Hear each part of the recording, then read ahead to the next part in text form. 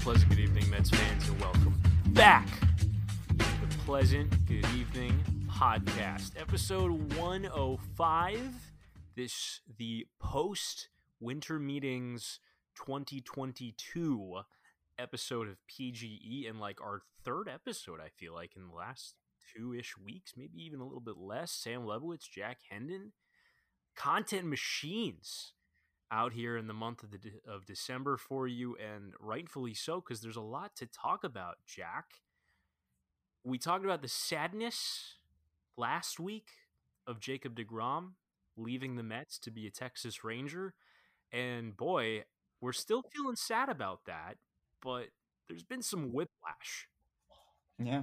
Well, the prophecy was fulfilled, right? Because we talked about the probability that like just something was going to happen immediately after our episode, and like they waited till we posted, but they did it exactly when we posted. They got us a new best friend. Friendship with Jacob deGrom is over. Justin Verlander is my new best friend. I mean, not really, but yeah, I'm definitely still like stinging from the DeGrom thing. I thought the Verlander news would make me feel like a lot better, and it's just kind of like, we'll see. I mean, it's a great deal, but it didn't hit me the way like the Scherzer deal hit me last year. But I don't know, maybe we're just getting spoiled, right? Like this is sort of I expected Steve to rage spend, and that was a good channeling of the rage. Hopefully there's more to come. It seems like there is, and we'll talk about why specific with the where the payroll stands following the few moves that the Mets have made since last we spoke to you. Verlander not the only acquisition that the Mets have made. The Mets added 3 pitchers this week, 4 if you count the actually you should count the Rule 5. So 4 pitchers. We'll count Zachary Blue Green in there too. Dumbass Real... name. Dumbass name. It's his real middle name. Zach Blue Green. Zach Does he Green. have? Is it a 2 middle name? Is it Zach Blue Clue Green? No, it's literally blue, the color, spelled the same way. So he was the Rule 5 pick from the Yankees. We can touch on that briefly later. DC is a buzzy name as far as Rule 5 guys tend to go. So an interesting ad, probably in that William Wood category. So 4 pitchers to the Major League roster added, essentially. Justin Verlander being the primary guy, with Jose Quintana behind him to fill out one of those mid to back end rotation spots. Also on a 2-year deal like Verlander. And then in addition to Green in the bullpen, the Mets traded Keyshawn Askew, a left-handed relief prospect with a decent ceiling. He struck out like 12 guys per 9 this year in the minors, for another left-handed pitcher in Brooks Raley, coming off of a very, very strong year for the Rays. Another thing we'll touch on more later. So 4 arms. You've got your DeGrom replacement, and with Taijuan Walker heading off to Philadelphia on a pretty expensive contract. Good for Taijuan. We'll see him plenty in 2023 against the Mets. You have your Taijuan replacement essentially in Quintana. And before we kind of dive into those moves, Jack, you mentioned the prophecy we talked about last week, how we felt something was coming. They were talking to Rodon, they were talking to Verlander. We talked at length last week about our thoughts of Verlander versus Rodon. And now it seems like the prophecy, if we're putting prophecies out into the world, it feels like that pin could drop with Kodai Senga pretty much any moment. So putting that prophecy out. Last week we were talking about how it felt imminent that they were going to sign someone to replace DeGrom at the winter meetings, and now it feels very much like they're not done on the pitching staff. They're not done on the starting pitching staff. Oh, yo, hey, Brandon Nimmo. No way. Yeah, 8/162. This is live. We got one in a pod. This is live. Let's go. This is a live reaction. Brandon Nimmo is coming back to the Mets. Wow. John Heyman, Joel Sherman tweeting it together that the Mets are in agreement with Brandon Nimmo to return 8 years and $162 million. Oh my goodness. Well, that changes. Damn. I think that changes the rundown a little bit of the episode. No Yes, sign Kodai Senga too. They can do Yes. both. We're blowing Wow. right on past that threshold. That is a crazy low AAV for him, though. That can't be right. That's like 20 and a quarter per year. That's, Oh I mean, man, for yeah, I mean, right? hold on, yeah, I mean, wow, okay, first of all, the shock that this is happening. So, yeah, it's a shade over 20 a year. Yeah. He must have really wanted to be a Met. I mean, for a Boris client to get that and do it, like, all right, well, hey, that hits. That hits the spot. That hits better than the Diaz deal for sure. No I would s- disrespect to Edwin. I would say it's hitting about the same. I'm pretty thrilled. Yeah.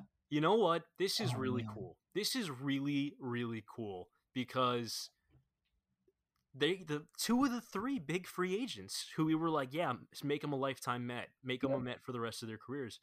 You know, in this day and age in baseball, where it really doesn't feel like guys stick around on one team for their entire careers, or in Edwin's case, for the majority of one's career after that trade, it's pretty cool to 8 years down the road, Brandon Nimmo is probably going to hang up the cleats. So Yep. you got a lifetime Met here, probably. Yeah. That's cool. That doesn't I'm happen very anymore. happy. The offense is probably preserved at this point, right? I mean, it would be cool if they added someone to catch and, got James McCann out of there or maybe found a better righty than Darren Ruff. But, like, you'll get a full season of Brett Beatty. You'll get a full season of Francisco Alvarez. Like, this is like a really good offense. And I think that it's really, like we said, get Senga too.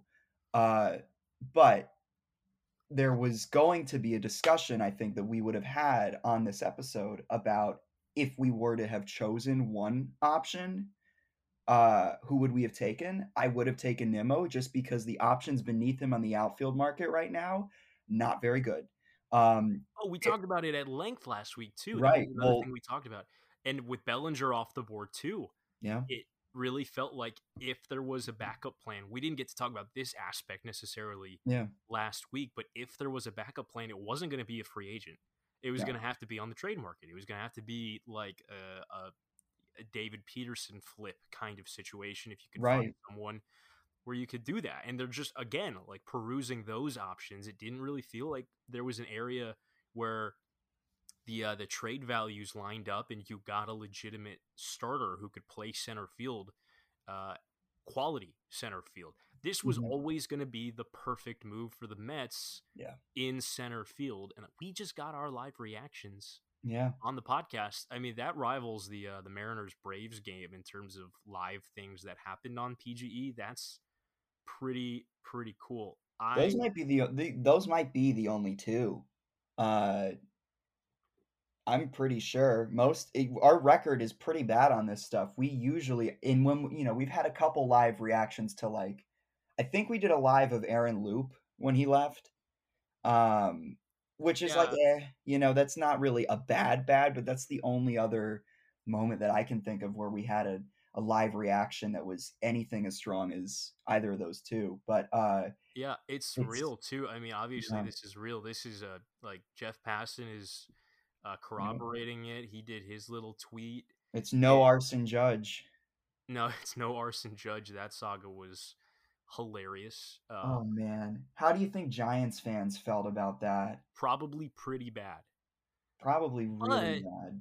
if they truly are the front runners for Correa, then that'll, I think, help the sting. I mean, they were a pivot point for Nimmo. They were a Yeah. guy that you probably expected. Hey, they lost the big ticket free agent and Judge. They wanted two outfielders. They signed Mitch Haniger. That was kind of an under the radar move that I think is really solid for them. If he Mhm. stays healthy, you think maybe, oh well, they could pivot to Nimmo if they have money to spend on an outfielder, but they really want star power. Brandon is a great player. He's just not a star. So I think pivoting to Correa makes a lot of sense for them. Sure. This is this is huge. I mean, this really does shore up the Mets on both sides of the ball. You have your leadoff hitter. You have a guy in Nimmo who is capable of putting up a low to mid eights OPS. He was a 5-win center fielder. He was a plus glove in center field. He's a plus runner, a guy that Yep. gets on base at a huge clip. If he even hits for a little bit more power, you're looking at an all-star. You're looking at a guy who, uh, at his best, really catalyzes your offense. So this is huge. Jeff Passan um, is saying that this is true. The second nine-figure re-signing by the Mets this winter, along with Edwin Diaz. They stretch the deal out to 8 years, which lowers that AAV and the collective bargaining tax hit. And Nimmo gets more guaranteed money. How about this? More guaranteed money than George Springer. Wow. I mean, I used to pray for times like these. I I I used to pray for. I mean, can you imagine a Wilpon regime with like? I'm really trying not to fanboy too hard about all this, but like, can you imagine a Wilpon regime with 3 outgoing free agents, all of whom were going to command No, hundreds of millions of dollars, and no, any of them coming back, not let even a alone little bit. one, let alone two? Recoup the draft pick and Yeah. leave And, it at that. I Andy mean, Martino's tweeting that they're not out on Senga now either. They're I still in on imagine they're. Senga. I I mean, the very big much catch imagine they're not. here is that, once they got above 290 million on the payroll, which they did with the signings of Verlander and Quintana, basically at this point, the only penalty is that you're going to pay 90 cents on the dollar for every dollar over that you go. And like, that's just not something that Steve Cohen seems to care much about. You've already gotten knocked down your one draft pick by 10 spots, and like they're doing all sorts of R&D and self-scouting improvement to, and obviously it'll take a long time, but they're doing their due diligence to make sure that they get better at developing players so that it won't even hurt the next time they have to, draft and pick from lower down in the bin. This is We this is have more. great. We have more. Oh What my is it? goodness, we have more. What is it? It's David Robertson.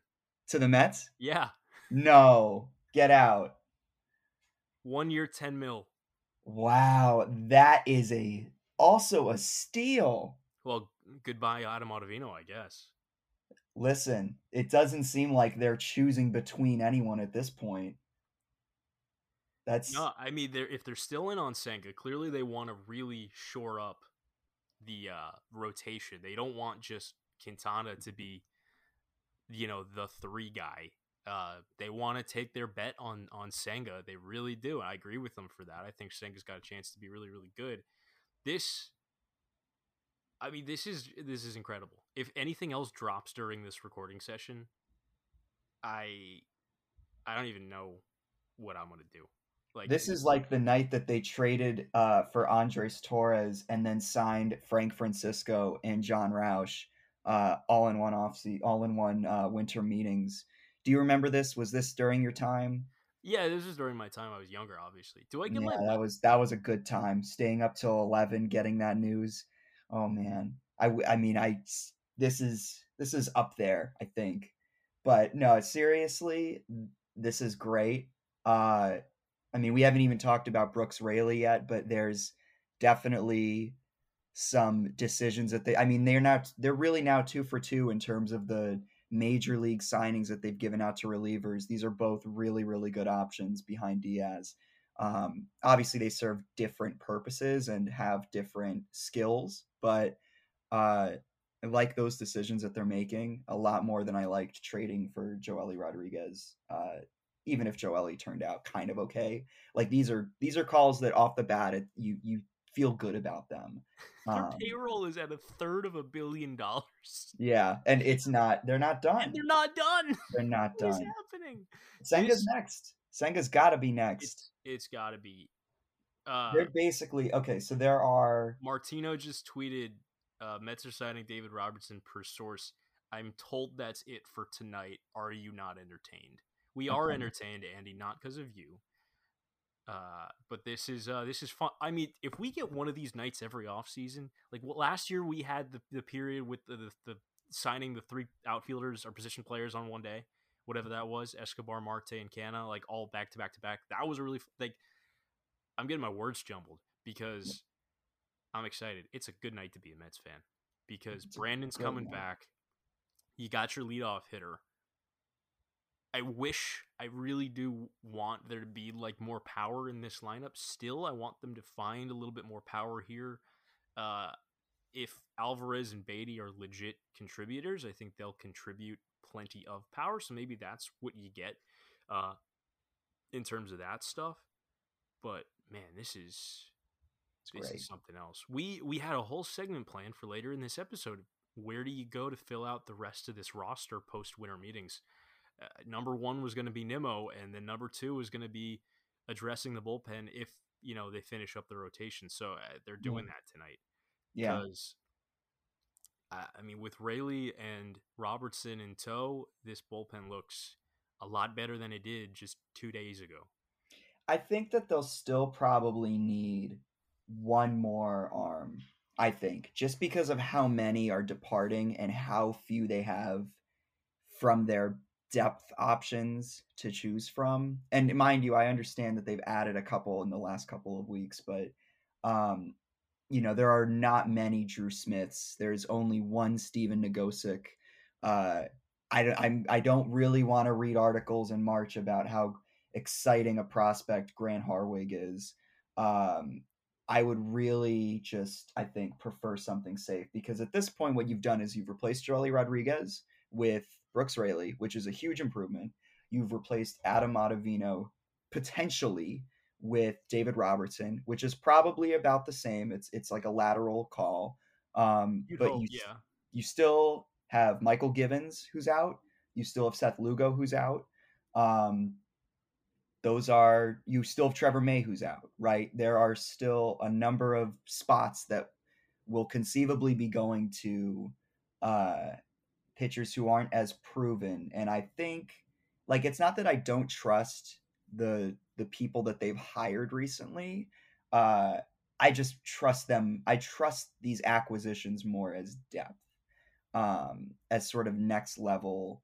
The next Nagosic sort of moves more than I trust them as here you go, seventh inning is yours kind of guys. Yeah, it's become very apparent that this is not a regime that is going to let glaring holes stay open. No. That's abundantly clear. That if there are options to fill a gap on a roster, they are going to fill it with the best possible option. The only legitimate option, as we mentioned, for center field, for a team that's coming off a 101 win season and wants to do that again, and this time win the division, they might even have to be better. Yeah. If they want to win the division, because the Phillies, right? You need your center fielder back. The Phillies are really knocking on a door. Yeah, the Phillies did a lot this week too. Before we touch upon any of that, our friend of the pod, Mike Mayer, also corroborating that sources are telling him that Senga is still in play for the Mets after Nimmo and Robertson sign on. So, pretty good. You can't call him Bedtime Billy anymore. You can't.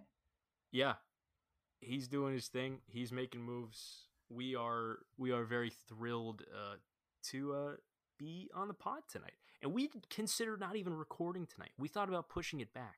Yep. Took an iced coffee. Here I am. That's what I did. Yeah. Sat down and put up a whole script, man. This is and they just they really just flipped it. And they literally flipped the script on us. So what? Who are the good free agents left then? There are only like 4 of them. There's Senga and Rodon for pitchers, and Bassett too. I mean, he's just probably I'm talking like top of their class. It's those 2, and then Correa and Swanson. Yeah, and I can't really think of anyone else who would get, who would a bunch of teams would fight over. A lot of guys went off the board during the winter meetings. It was a very hot stove. A lot of guys. A lot of guys. We talked Bellinger being off the board. Andrew Heaney is off the board. The Rangers got him. Jameson Taillon is off the board. He's a Cub. Who else? Well, Xander Bogaerts going to the Padres. Massive contract. I mean, crazy. I mean, what's happening in Boston, man? They're not happy. I'll tell you that much. Chaim Bloom is really good. Can you imagine the timeline like just the Twitter timeline, but also the literal, quantum real life timeline, how how different that is if the Mets go left when they maybe ended up going right, and instead of Brody Van Wagenen being in the chair, it was Chaim Bloom. Like, obviously things would have changed potentially in a Cohen ownership, but Yeah, like this yeah. is I was very pro Chaim Bloom at the time, and I see what's happening in Boston. Like it makes me sad.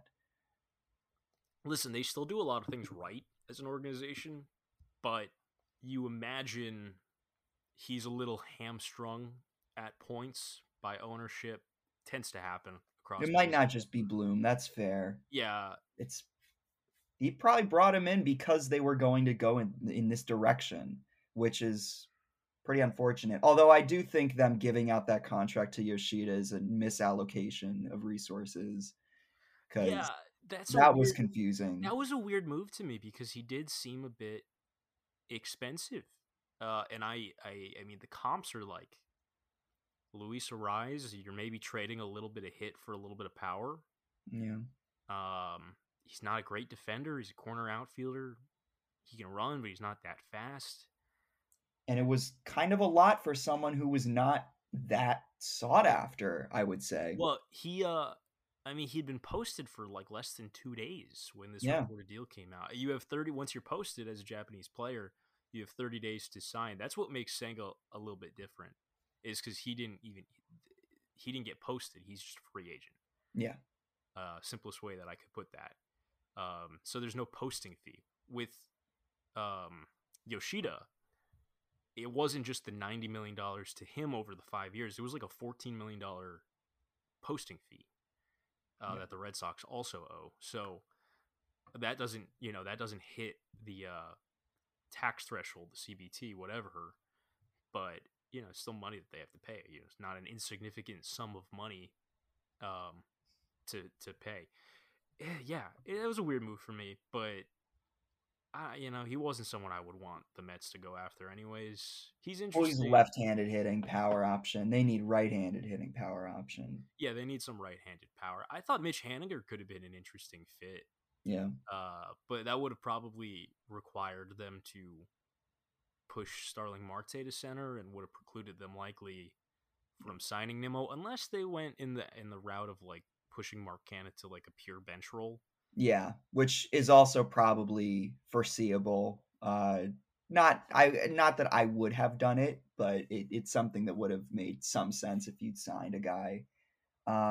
There's still JD Martinez, I guess. Like there's still Nelson Cruz, as John Heyman is pointing out. I love the time in the off season, by the way, where John Heyman just posts about guys who don't have teams and are sort of on the bubble as far as whether they'll get signed again or not. Like he posted about Cole Hamels too.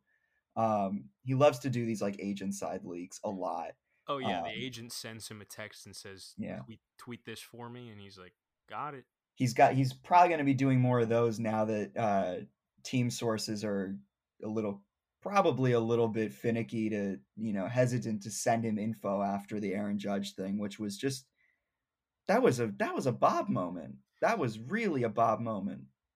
It was it was a Bob moment. It was okay. So here's my take on that: is that had to be a strategy from somebody.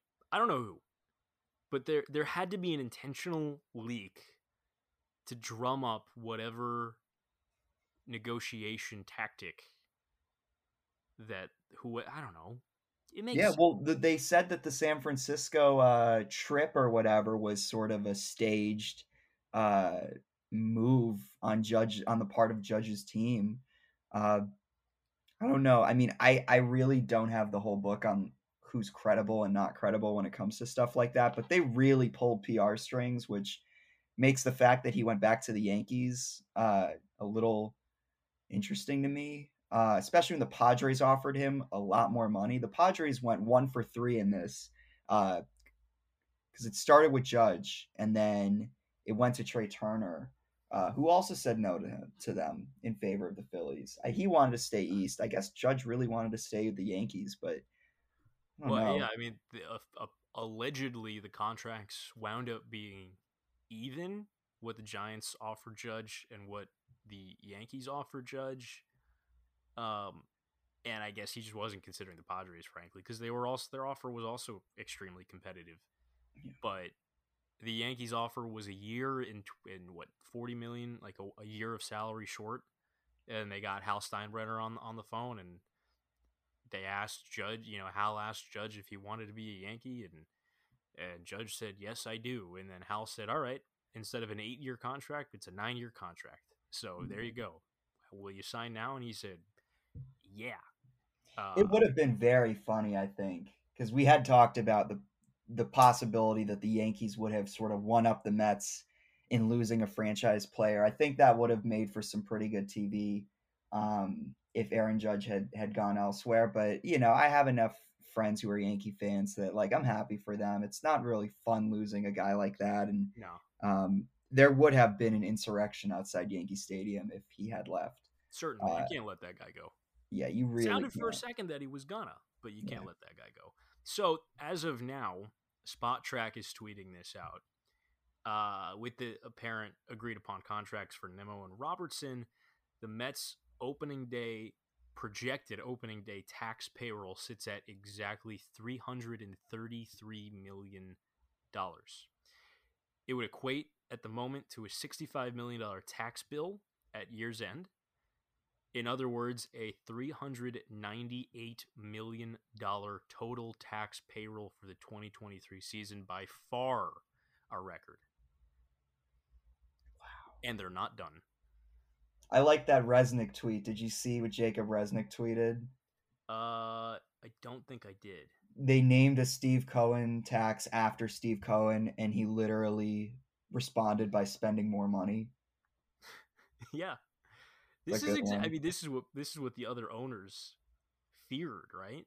Yeah. Well, it's going to change. Honestly, I love what I've seen this offseason in terms of the money that's gone around. I definitely feel like and I don't know if this is because it's all fresh off the heels of the new CBA, but it's been a pretty encouraging offseason. You don't see a whole lot of guys that are just sort of waiting around for contracts. Um, the AAVs are good. Teams are spending more money, it seems, at least the big market teams. I know we just talked about the Red Sox plan because I think it's silly what they're doing. But the Padres and Phillies saw their windows this postseason, and they're really going for it. Like clubs are going to do that. You mentioned the Giants being in on star power. They're not done after signing Mitch Haniger. I wonder if they're still in the running for like Carlos Rodon. I don't really have any Apparently, sources on that, but that's going to be. I mean, because if you see what Justin Verlander and Jacob DeGrom have commanded here, uh, Carlos Rodon has a lot more years. He has a very high upside, and his camp is probably pounding the table for more years and similar AAV. Will they get that similar AAV? Probably not. But they'll push for something up there for sure. I mean, you look at what Taiwan Walker is making too. He's 72 million for 4 years. That's 18 million a year, and 4 years for Walker is pretty good for a guy that was our fourth starter. yeah. I mean, the pitching market is insane. You talk about what Taiwan got. You also talk about how Jameson Taillon got more or less the same contract, sparing a few $1,000,000 for the Cubs instead of 72 over 4 years. It's, I think, 68 over 4 years. Uh, the pitching market is insane, and you're right. Carlos Rodon is going to get paid big time money. And if Kodai Senga was coming off of major league success and not Japanese success, this is a guy who would probably be in the neighborhood for the same kind of contract that Rodon is going to get. I mean, Rodon is 30. He's coming off of his two healthiest and best seasons in a pitching market where the best pitcher on the market got 5 years and $185 million. So Yeah, it stands to reason that if he's not asking for six at least, then he's doing it wrong. Um, I think he's going to get six, maybe seven. I think. I mean, the Giants are allegedly still in play for Rodon. They're serious about spending some money too. They just haven't really found the big ticket item yet. I do think that if I had to guess, probably the Yankees with Carlos Rodon. In fact, I'm fairly surprised that it hasn't happened yet because it sounded like they were making a push for him. But um, yeah, that feels like something that could be inevitable on in my opinion. But also, the Giants are still in play there. I'm sure there's other teams that he's talking to. Um, Again, I mean, I went on record last week saying that he's the guy that I probably would have preferred over Verlander, but Yeah. I mean, if the Mets, if we're giving 8 years to Brandon Nimmo and the 5 years to Edwin, maybe it's not the worst thing in the world to have some of these shorter contracts coming off the books in 2 years. So Yeah. you know what? This If is a good Verlander time to maybe extend someone too, do it, right? spend Pete all Alonso, Jeff McNeil. spend all the money. I think either of them could definitely earn one. Hopefully before spring training, because usually once the spring starts, it gets a lot harder to do this. All right, so backing up, the Phillies. That lineup is really good. I don't know if you've seen the projected lineup and actually stacked everyone up and figured out just how ridiculously lethal the offense is. The defense will continue to be the defense, but Turner at short, it will take a while, but Harper DH, or I guess their leadoff guy Schwarber. I don't remember the order, but those 9 guys: Yeah, Turner, Schwarber, Castellanos, Harper, Hoskins, Stott, Marsh, Real Muto, like it's a good, ridiculous. it's a, So scary. it's Brandon Marsh being your worst hitter is like it's a good unit. it's a really good unit. The pitching will always be a mystery to me, I think. But the annoying thing I think um about this is that it doesn't really feel like the Mets have climbed to a point where they are head and shoulders above anybody in the NL East that's competing.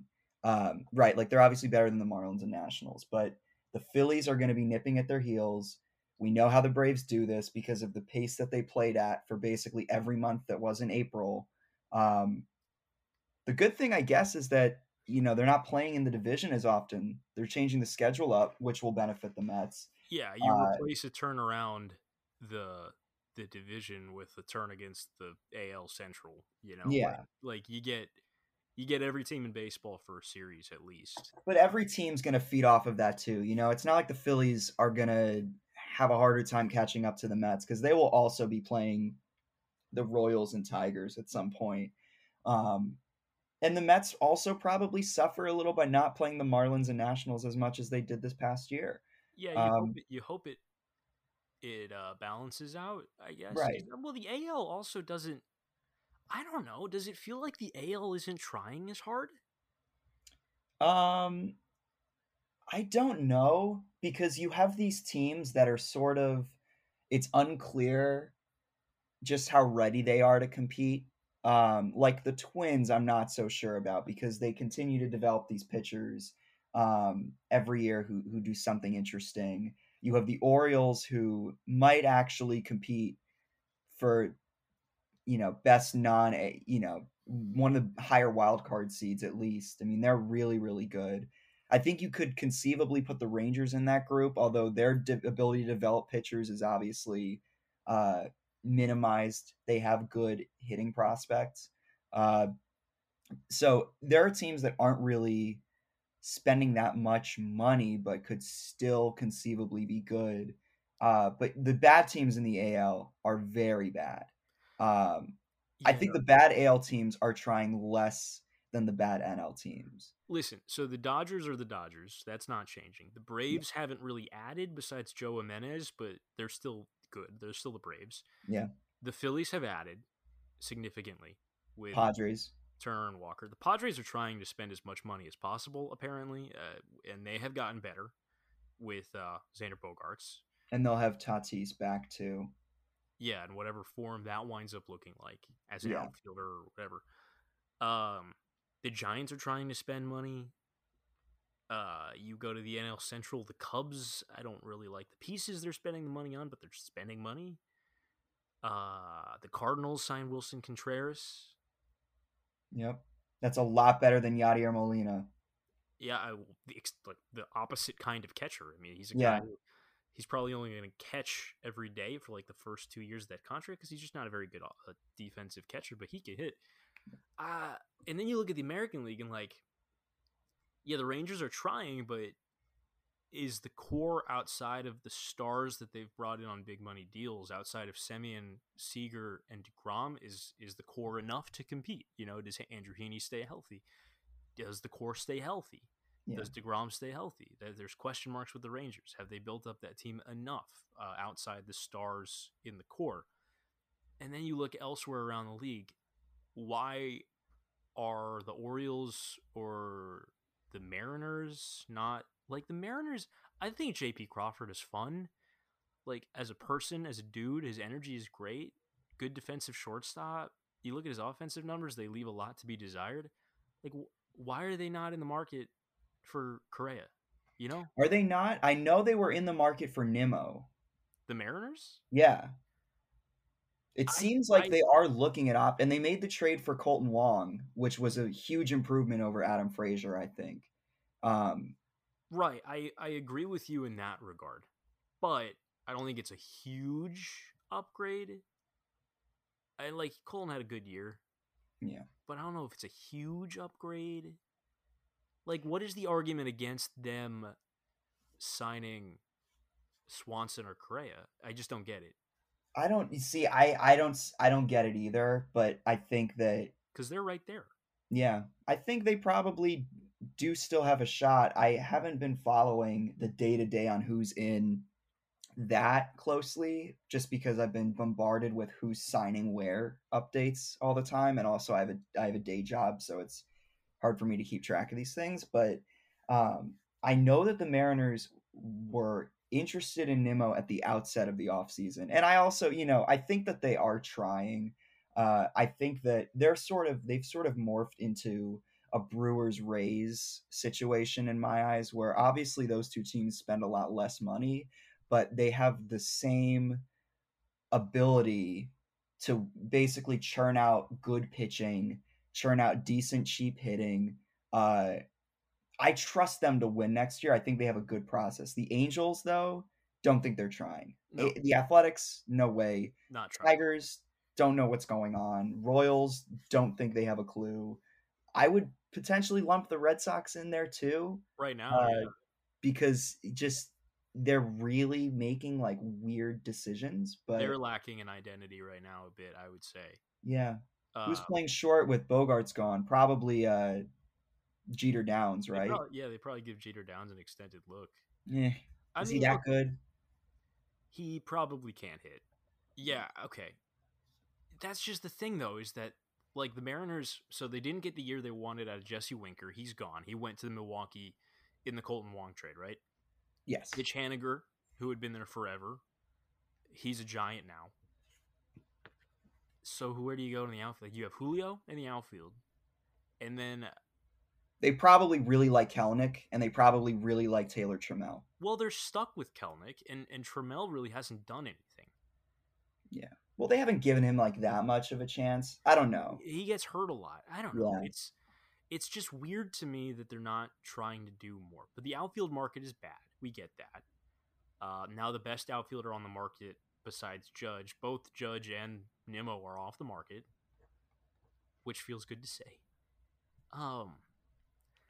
There's not a lot left. No, it's the outfield market is pretty much Andrew Benintendi, Jurickson Profar, and then like Joey Gallo, Brandon Drury. Like I'm actually a little surprised Gallo hasn't gotten any bites just because of the shift going away. Michael Conforto, That's right, Michael Conforto. How could I Washington forget? native. Michael Conforto. He could go to the Mariners. I'm curious to see how that market. I'm really just on a totally separate note. I am excited to see Michael Conforto play baseball again next year because I feel like every once in a while I do forget that he's around and he will be back. I really hope he gets a good 1 year deal and then next year turns it into something much bigger. Because I think that'd be cool. I think that'd be fun. We have not talked about Jose Quintana, and I think it Yeah, might be a good opportunity for us to just analyze the kind of pitcher the Mets are getting, because there's some mixed opinion on this because the statistics are kind of mixed, right? He was really, really bad last year, very, very good this year. Um, yeah. That's so. I think that a lot of it with Quintana comes down to the fact that it almost felt like he was going Julio Tehran mode, where like good pitcher, decent pitcher for a while for most of his career. Oh, now he's unplayably bad yeah, and should be out of baseball. That wasn't the case this year because he was legitimately very, very good this year. Under 3 ERA. I think, what did he lead baseball in home runs per nine? Just like an yeah, insane ground ball guy. 2.93 ERA, 165 innings, made 32 starts between the Pirates and the Cardinals. Listen, after he was so bad for the Angels, this is he turned himself into a good pitcher. yeah. I think I trust him. I think I trust him enough to give him this contract. Yeah. I think it's probably, I mean, we talked about how much money some of these pitchers are making, and we saw how much money Taiwan Walker's making. Uh, Quintana's getting 13 million a year for 2 years. It's a pretty safe contract. Not that the Mets are really counting the dollars anymore, but like in terms of market value, it's pretty good. He made some changes that aren't anything to really sneeze at. He sort of ditched the slider and he now sort of throws this curveball that has more or less the same spin that it had, but it's now getting much more soft contact. He's pitching to contact a lot, which is always going to be a bit of an issue, especially like we talked about with the shift going away. A lot of pitchers are going to regress. Well, I think it will be like a Marcus Stroman regression? Probably not, because he is a little bit of a fly ball pitcher still. The ground ball rate isn't like that high. It's really that he keeps the ball in the yard. Um, but he's hitting his spots. He had a little bit of a walk problem with the Angels in that really, really bad year. Had a lot of strikeouts, but a lot of home runs and a lot of walks. He has dialed that back. Uh, it's obviously caused him to give up a little bit on the strikeout stuff, but he's 33 and he doesn't throw very hard. And he really only has the curveball to play off. Like the changeup does not have a very good run value. Um, he's somebody that conceivably, if he continues to exercise good control of his pitches, will be a fine fourth or fifth starter. I know we read about the possibility that the Mets would trade Carlos Carrasco if somehow he got squeezed. I really don't think that's going to happen, just given how much they need pitching depth and how good David Peterson will be as pitching depth, how good Tyler McGill might be as starting pitching depth as well. And I would imagine, because they also might want to bring back Trevor Williams, they're not going to relinquish that kind of role in their bullpen. We talked about guys who are leaving. I neglected to mention Williams because he was invaluable for them last year, and they definitely will want somebody like that. Um, Yeah, they were tied to Ross Stripling this week, but Stripling yeah, was more of a starter this yeah, year than Williams was, but still both guys do both pretty well this year. yeah. Yeah, it's like I trust him enough. I think clearly he figured something out because he cut 10% off of his hard hit rate. He halved his barrel percentage, more than half, just about halved actually, a little bit more. And with the Uh, Pirates, no less. yeah, like this is like he you have to assume that these were adjustments he was probably not making on his own, but it's not like he was doing this as a Ray or a Dodger. Yeah.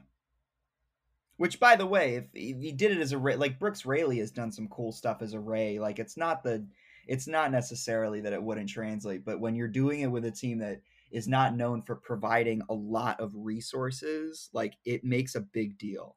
Um, at least that's how I feel about it. I think that if you end your off season with a rotation of, well, first of all, I mean, we haven't actually talked a lot about the problem that arises from Justin Verlander. We talked about it last week, but you do have two very, wrong side of 30 going on 40 guys at the top of your rotation. Quintana at 33 is not necessarily that young either as a pitcher. Neither And he is didn't really. Carlos Carrasco. And there's Carlos Carrasco, right? So that spot in between them, it's all the more reason that I think Rodon would have been great as the Verlander guy. But with that ship sailed, like you can just get Senga as opposed to Chris Bassett, who's older, and that will at least help a little bit. Um, and then yeah, continue piling on with depth.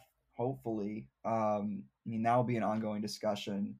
Uh, I liked some of the moves that they made. I thought that we talked a little bit about Zach Green. He's kind of interesting just because he's a Yankee farmhand, and Garrett Whitlock was a pretty good Yankee farmhand, right? Like Yeah. Trevor Stepan, right? Like there is a record of uh, good relievers getting selected in Rule 5 drafts from the Yankees and Right. having pretty good baseline stuff. The Yankees produce a lot of these quality fastball slider reliever guys. Yeah. Too many for them to roster. So this is what happens. Yeah. They're sort of what I wish the Mets were in terms of their ability to just, pull out relief guys just out of their development, out of their camps, more or Yeah, less. you generally probably want 3 Zach Greens in AAA at any given time that you can pull up. Yankees did that last year. I mean, Ron Marinaccio is the first name that comes to mind Yep. as a guy who came up out of AAA. Wasn't a buzzy name, but he became like the 4th best reliever in that bullpen, like pretty much overnight. Yeah. I mean, Clay Holmes obviously was an outside acquisition, but another guy that they kind of fixed. Yeah. They do this. This is a Yankee. This is a very Yankee thing that they do. Yeah. Giovanni Gallegos wasn't a very like high profile reliever either when he came up, but he's turned out pretty good with St. Louis. I mean, that's not to take away from what the Cardinals may be doing with their pitchers because like Helsley is great. Yeah, Um, we're pretty. What is that? That's 4 or 5 years at this point. When it's pretty far back. It was the Luke Voigt it trade. was, Like yeah, I guess that's not a great example. Um, but look, I mean, the thing about Green is because it's a major league Rule 5 pick, he has to be on the opening day roster or else he's out of here. So yeah, they got he's to not, offer him back. yeah, he's not really the same kind of depth option. Like you can't option him for a while, if ever. I'm not familiar with how those rules have changed in the new CBA, if they have at all, but I don't think they have. I think it's still the same kind of. If he's healthy, you have to carry him on the active roster thing. yeah. Who was the last Rule 5 guy they had? It's been a while since they picked one. Well, okay. I know the last one that they picked that survived a season was Sean Gilmartin. That's right. Yep. But they've picked guys since, like Kyle Dowdy. Yeah. Yeah. He They ended up latching on like somewhere for a minute. didn't they picked was Birch Smith a Rule 5 guy who they immediately traded? There's been Yeah. a couple. There's been a couple of pick a guy, immediately flip him, which teams do sometimes. They didn't lose anyone they lost Trey Cobb, who wasn't really that was a minor league Rule 5. They didn't lose anyone in the major league Rule 5 draft. They lost Jake Mangum, Jack. No, he was a player to be named later. It's different. They But they chose to still trade him. It's they, not even like he got claimed. They chose to get rid of him. no, they lost him. Yeah, I agree with you. Good Boy, I can't wait till the farm system is at a point where like you can trade Jake Mangum or Keyshawn Askew and just not have to deal with all the blowback of getting rid of a guy that people watched video of like once or twice and decided was a prospect. Like Askew might actually be very interesting because he pitches from a cool slot and he's a lefty with a wipeout slider. Um, his ceiling is cool reliever, I think. Yeah. People are talking about him like he's a 5 starter, and I think that's kind of it's a No. little generous. I mean, listen, I hope whenever I talk about these guys, like, and I'm negative, I hope that I'm wrong. I think it's cool when young baseball players get better and turn out really, really successful, and the Rays will give them that chance to do it. But the Mets don't really have the tools to make guys, uh, complete yet. And this is part of why this process of developing is going to take a lot of years because they're still going to need to trade a bunch of the guys that they can develop for ready big leaguers like Brooks Raley. Like that's just going to be an ongoing project for them. But hopefully they have enough guys that it won't matter as much, because Jake Mangum is definitely an example of someone who I think Met fans developed an attachment to, because he might literally be the only outfield uh, prospect, right? I mean, Right. the criteria here is has not played in a major league game, is under 28, uh, Is and that a got drafted criteria? in the last couple of years. That is a fairly arbitrary number because he'll be 27 on opening day. Yeah, I just right, like So yeah, it's I mean, I tweeted this the other night. Like, literally, you get these guys every February as non-roster invites. The Mets literally got the same player last year as a non-roster invite, and he spent a significant portion of the year on the major league roster. He's Travis Jankowski. yeah. He's got some semblance of a hit tool. You don't know how it translates to the majors yet. He might hit 260, but he won't hit for power. Yeah. He runs well, but it's not elite speed. He plays a good center field, but it's not elite center field defense. He's just the guy that's there. I don't know. There's no carrying tool. He's just a dude. Yeah. He's not a prospect. He's not somebody that you have to guard. No one around baseball picked him. The 29 teams had the chance to pick him in the Rule 5 draft, and he survived it. And then the team that employed him, who left him available to get chosen by 29 other teams, still said, you can take him. Well, listen, now that he's a Marlin, you know that there are going to be at least 2 games in September where he like runs circles around our team, because this is how it goes. He fits the profile perfectly of like slap hitter, John Birdie, like just pisses you off to no end. And like the discourse will definitely ensue from it. It will also be for the sake of creating discourse, right? We'll talk about how he's the one that got away. I mean, he'll end the season batting like 240, 290, 360 or something, and no one will really notice that because he had a couple really good games against the Mets. Probably this is how the story tends to go with guys the Mets get rid of, even the ones who aren't necessarily threats to really like do damage elsewhere. Yeah, like um what's going to happen probably, I'll tell you right now. It will be a game. There will be a series against the Marlins in September. The Mets will be in the pennant race. The Marlins will not be in the pennant race. The Mets will win 2 out of 3 in that series, probably the first 2, and then in the Sunday game, in the third game of that series, the Marlins will effectively play spoiler on the back of a Jake Mangum who goes 2 for 4 with a 2-run double and a stolen base. Off David Robertson. Something like that. It's Yeah. got to be off David. Like we gotta like completely chisel out the Or prediction here. off Jeff Brigham. Bold to assume he'll still be on the roster by then, but I think he'll probably be. if he I is, mean, I don't think he's giving up hits to Jake Mangum. That's my reasoning. what if I play the optimist here and say that he's pitching in that situation because he's had a really good year, And this is the unraveling. or just one bad moment? Right. Yeah, like the team will do very well next year. I don't think this is going to like yeah, I don't know. I'm very after that Brave series, I'm very on the lookout for like what one series, because it really was inside of like a week that things went from super happy to super bleak. And what was the recurring theme all season up to that point? It was pretty much like this team doesn't let up. Like we keep thinking it's going to end, and then it never Yeah. ends, and then it ended.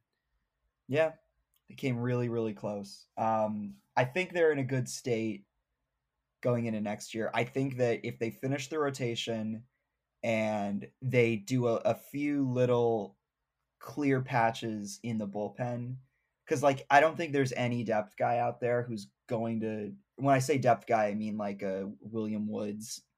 I don't think there's anyone out there right now who's going to adequately do what like Trevor Williams did last year.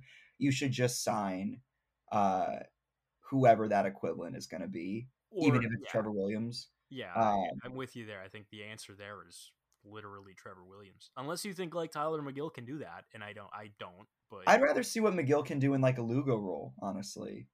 Um, we'll see. I think I that's a little bit of a baptism by fire situation. So maybe they really need to like get him up there, ramped up. He did not Um, look good as a reliever at the end of the year.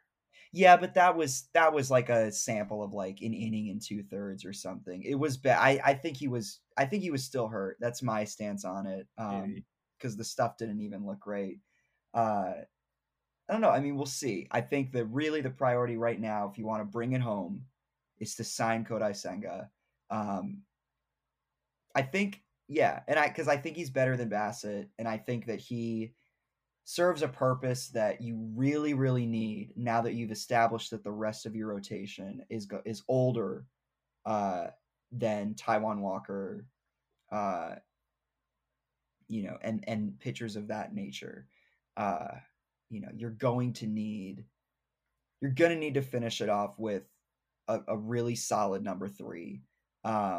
And then you just you sign Trevor Williams, and maybe you swing a trade, or you bring in one more guy for the pen.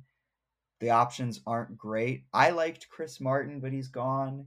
I kind of like Carlos Estevez, but the Angels will probably ruin him. Um, Michael Fulmer maybe might Yeah, be one of the maybe. more expensive options, but Maybe. again, Maybe. Maybe money they. doesn't matter. Maybe there's other trades to be made. Yeah, could be. Hopefully, no one super important gets thrown in there. But if it happens, I guess if they have to, I just hope it's not anyone on the big league roster. That's my thing. Like if you have to trade Jake Mangum, if you have to trade, um, Wyatt Young, sure, Sure. Listen, right? I don't want to sound greedy. Yeah, However, I am banging on the clipboard, repeatedly chanting Sanga, Sanga, Sanga. I want it. I want to watch him pitch. I want guy who throw hard and also throw good splitter. I think it will be very fun. I would like it quite a bit. Uh, Especially if it increases the Mets' odds of signing Shohei Otani next offseason. Do it. yep, Um, do it. Put it out there. I'll go on record right now and say that by opening day 2024, one of Shohei Otani or Rafael Devers will be New York Mets. that's interesting. Like they got to get one. The two top free agents, they got to get one. I don't think the Red Sox extend Devers, so I make it happen. Stevie, open the checkbook. You know that Steve is salivating over Shohei Otani. For Shohei, yes, I think Otani is probably more realistic than Devers, but yeah. If Beatty doesn't break out this year, it doesn't show signs of breaking out, then third base is still a hole. Right. Well, then the question becomes, who do you put in a package for Devers? Right, because there's the. Well, he's a free. I mean, yeah, you could. Oh yeah, right. He is a free. I thought they. He could Yeah, be a deadline guy. yeah.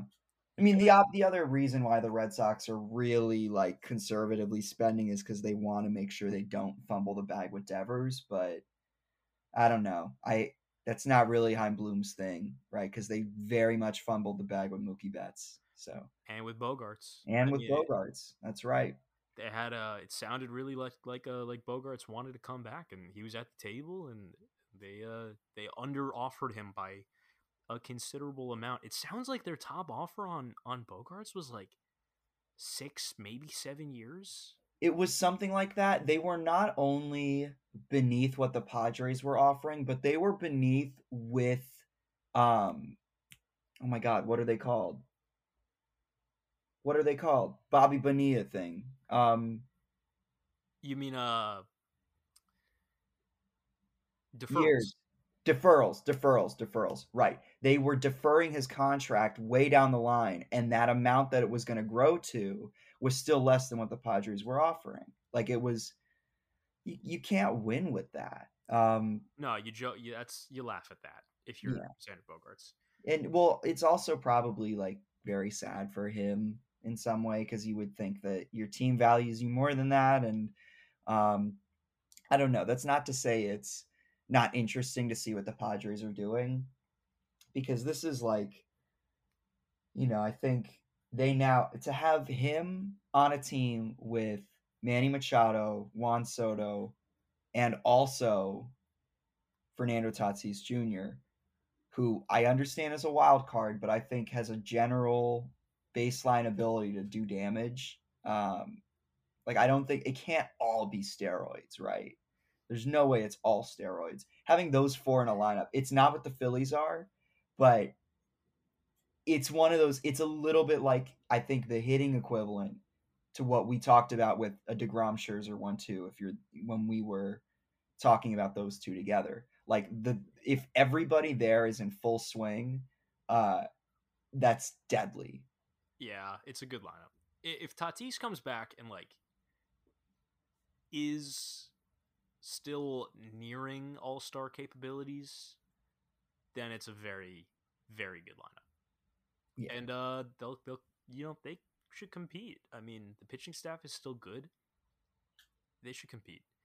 All right, so it's been roughly an hour since the Mets signed anybody. Pretty much. I don't think anything else is going to happen tonight. I hope I'm wrong because I want Kodai Senga, but yeah, I think we're probably nearing the stopping point. Should we remember some guys? I'm down to remember some guys. Let's remember some guys. So, all right. Well, you went first last time. I think I sort of bullied you into going first last time. So I'm going to. One thing I didn't actually know about Jose Quintana, for context, is that he had actually been in the Met organization when he was first signed. This was in 2006. I'm trying to find it. Yeah.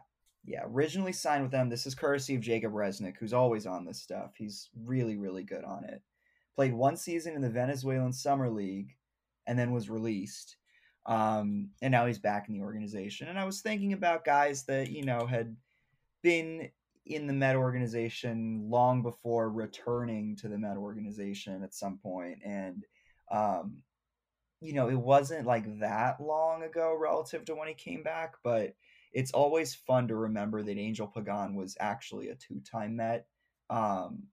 It's fun to remember that Angel Pagan was ever a Met. I think, he was super interesting. It also ties in well with my, ridiculous 10-year-old reference to the night they traded him, which, if you didn't pick up my sarcasm, was a really stupid front office night because it was the same offseason that Jose Reyes had gone to the Marlins. And once that happened, Angel Pagan was probably the next best offensive player they had behind David Wright. And he'd had a down year in 2011. And he was becoming more expensive in the RBers, and the Wilpons were completely dried out by Bernie Madoff. So they asked Sandy Alderson to do his magic, and Sandy traded him for basically like a 35-year-old outfielder named Andres Torres, who could switch hit but couldn't really hit from either side, could play the field and could run a little, but he had lower body issues and missed a lot of time with injuries, maybe because he was 35. And Angel Pagan turned out to be extremely useful for the Giants. Who would have seen that coming, right? I mean, he literally won a ring the year after, and had a pretty extensive career with them. Like I think it was 5 years that he was a Giant. Something like that. Yeah, what was he their starting center fielder on their 2012 team? I think so. Yeah, they had Melky Cabrera in left, and they had Hunter Pence in right, and I'm pretty sure the center fielder was Pagan. He might have been center fielder in 2014 also. All right, he might have 2 rings. I mean, I would venture to wage that he definitely is more remembered as a Giant now than as a Met. Yeah. Even though, I mean, he had some moments as a Met. He had some great moments. He had like 10 triples in a year with the Mets, a year where he played like 70 games or something. He had 11 triples in 2009. How many games was this? 88 games. Yeah, like it was absurd. He back up to Beltran, and then once they traded Beltran, I guess he had some time before because like Jason Bay got a bunch of concussions, so they always found a place to put him in. But like he should have been getting a lot more of a look. The Mets didn't know where to put him in the batting order. He was a good player, and they kind of they didn't know if he was they didn't know if he was a leadoff guy or if he was an 8 hitter or if he was a 2 hitter, if he was a Yep. 6 hitter. He actually led the NL in triples in 2012 with the Giants. Yeah. Which probably looks like, it was his best year with the Giants. Was his first year with the Giants in 2012. 154 games. He had 15 triples. Jeez. I remember him hitting for a little bit more power than this. He only had 8 homers that year, but he hit 288. His career high homers. Yeah. He hit 12 homers in 2016 in his last year. He hit 11 homers in 2010 with the Mets. I think the most memorable home run that he hit was probably the walk-off in the game in which Gary, Keith, and Ron were broadcasting from the Pepsi porch, and he hit it up there to win the game. That was against the Cardinals. Yeah, it was against the Cardinals. That was pretty cool. He he was fun. He hit an inside the park home run at one point. I don't remember. That was for the Mets, or was it against the Mets? It was for the Mets. I'm pretty sure it was for the Mets. He hit one he hit a walk-off inside the Parker for the Giants that was really, really cool. Because he slid in head first and won the game, and those things happen once every 10 years. Yeah, Tyler Naquin, I think, is the last one to do that. Yeah. When he was with Cleveland. Tyler Naquin. Free agent. I don't know if I want Tyler Naquin back, but I don't want Tyler Naquin back. Okay. Who do you got? Thinking about, also in the kind of similar vein, thinking about Jose Quintana, and thinking about players whose last name starts with the letter Q, who have played for the Mets. I think I know where you're going with this. You have to, because I mean, he simply has to have been someone we've remembered before. He has to be, right? Well, there's also the TikTok slideshow. Yes, the Dylan Hornick's TikTok slideshow of. He beat me to that, dude. I was making a bunch of them. Run it back, man. I mean, why not? His was good. His was good. So we're remembering Omar Quintanilla. What was the meme again? Omar Quintanilla. It was Omar Quintanilla had 359 plate appearances for the 2013 Mets. That's terrible. It's true. Career high in plate appearances. Oh, I believe that. I definitely believe it was a career high. Can you wager a guess as to what his triple slash looked like? Yeah, let's go 230, 280, 275. I'm going to say his slugging was lower than his on base. You would be correct that his slugging was lower than his on base. Beautiful. You were not all that far off. I'm going to add on to this. Yeah. Give me his OPS plus. Oh geez, because he was a shortstop, right? So it's probably factored differently. Or that's WRC plus. OPS plus is just a raw OPS metric. Yeah, I just got his BREF up. 60. Wow, you're actually being a little mean to him. It was 70. Okay. Triple slash, you said the batting average was 230. He hit 222. Okay. You undershot the on base percentage though. You said 280 on the on base percentage. He was above 300. He was at 306. Okay. And you were pretty close as well on the slugging too. You said 275. He was 283. So you undershot that one by a little bit. Yeah. Well, OPS was 589. And the OPS plus was 70. Yeah. Look, you lose Jose Reyes and you just never replace him, I guess. That's what happens. Yeah, talk about glaring differences. I mean, like I said earlier on the podcast, this new Mets regime doesn't leave glaring holes open. That is a glaring hole that they left open for years, that shortstop spot. Still, they went to the World Series without a real shortstop. Wilmer Flores and Ruben Tejada, no offense to them, they weren't cutting it. Not really, at least. Well, yeah, I mean, Wilmer was not cutting it defensively. It's funny, Tejada was sort of the defense option they had there at short, and he couldn't play defense, so it didn't really make much sense. It's one nice thing, one underrated thing, I think, about this team being where it is now from a payroll perspective. the guy remembering ages beautifully. Like fine wine. Yeah, because these guys will never ever be. You'll never see an Omar Quintanilla on the Mets again. You know what I mean? Like, Not at the same level of prominence, no, he you will. would You'll imagine. Omar Quintanilla would never get 359 plate appearances. Like, we're still going to remember, like, how horrible Darren Ruff's 2022 was for the Mets after the trade. But we're going to look back on and be like, yeah, that was not good, but at least he We'll didn't be get. mad about that. We'll be bitter about that. But like, I'm not bitter about Omar Quintanilla. No, it's just goofy. Like, the Yeah, tone of remembering guys is going to be different. And it's also a little bit different because you don't have the huge sample anymore. Like, it's just, he's just a dude. yeah, Quintanilla, just a guy. And we yeah. wish him well. Omar Quintanilla, who was a first round draft pick, by the way. I don't know if you knew that. I didn't know that. By who? To who? For what?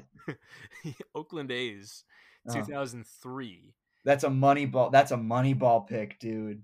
That's 30. crazy to think that there might have been a scene in the Aaron Sorkin film where Billy Bean is in a Brad Pitt's in a room with Jonah Hill and they got a Omar Quintanilla little label that they're throwing on the board. It's Yeah, we funny want to to think about. select him 33rd overall. We can't replace Tejada, but we can replace him in the aggregate. Yup. Talking Miguel Tejada, but yeah, Yes, not Ruben. Out of the University of Texas at Austin. nice.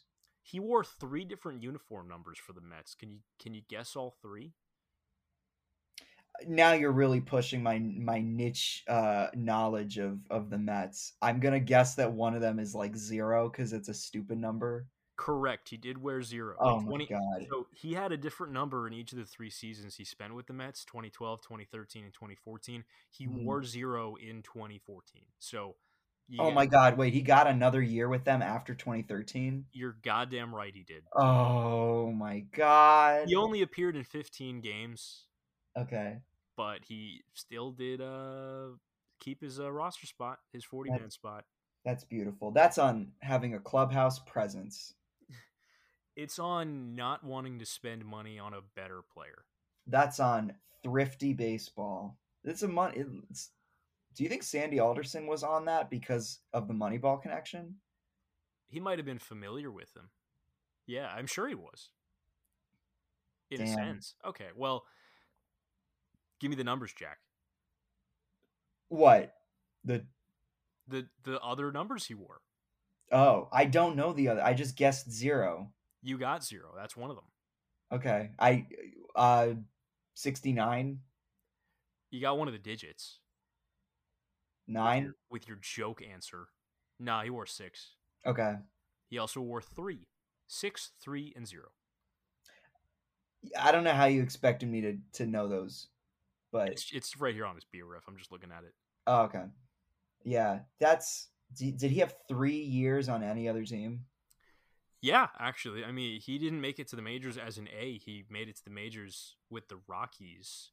Was he in the No way. Was he in the Matt Holliday trade? I don't think so.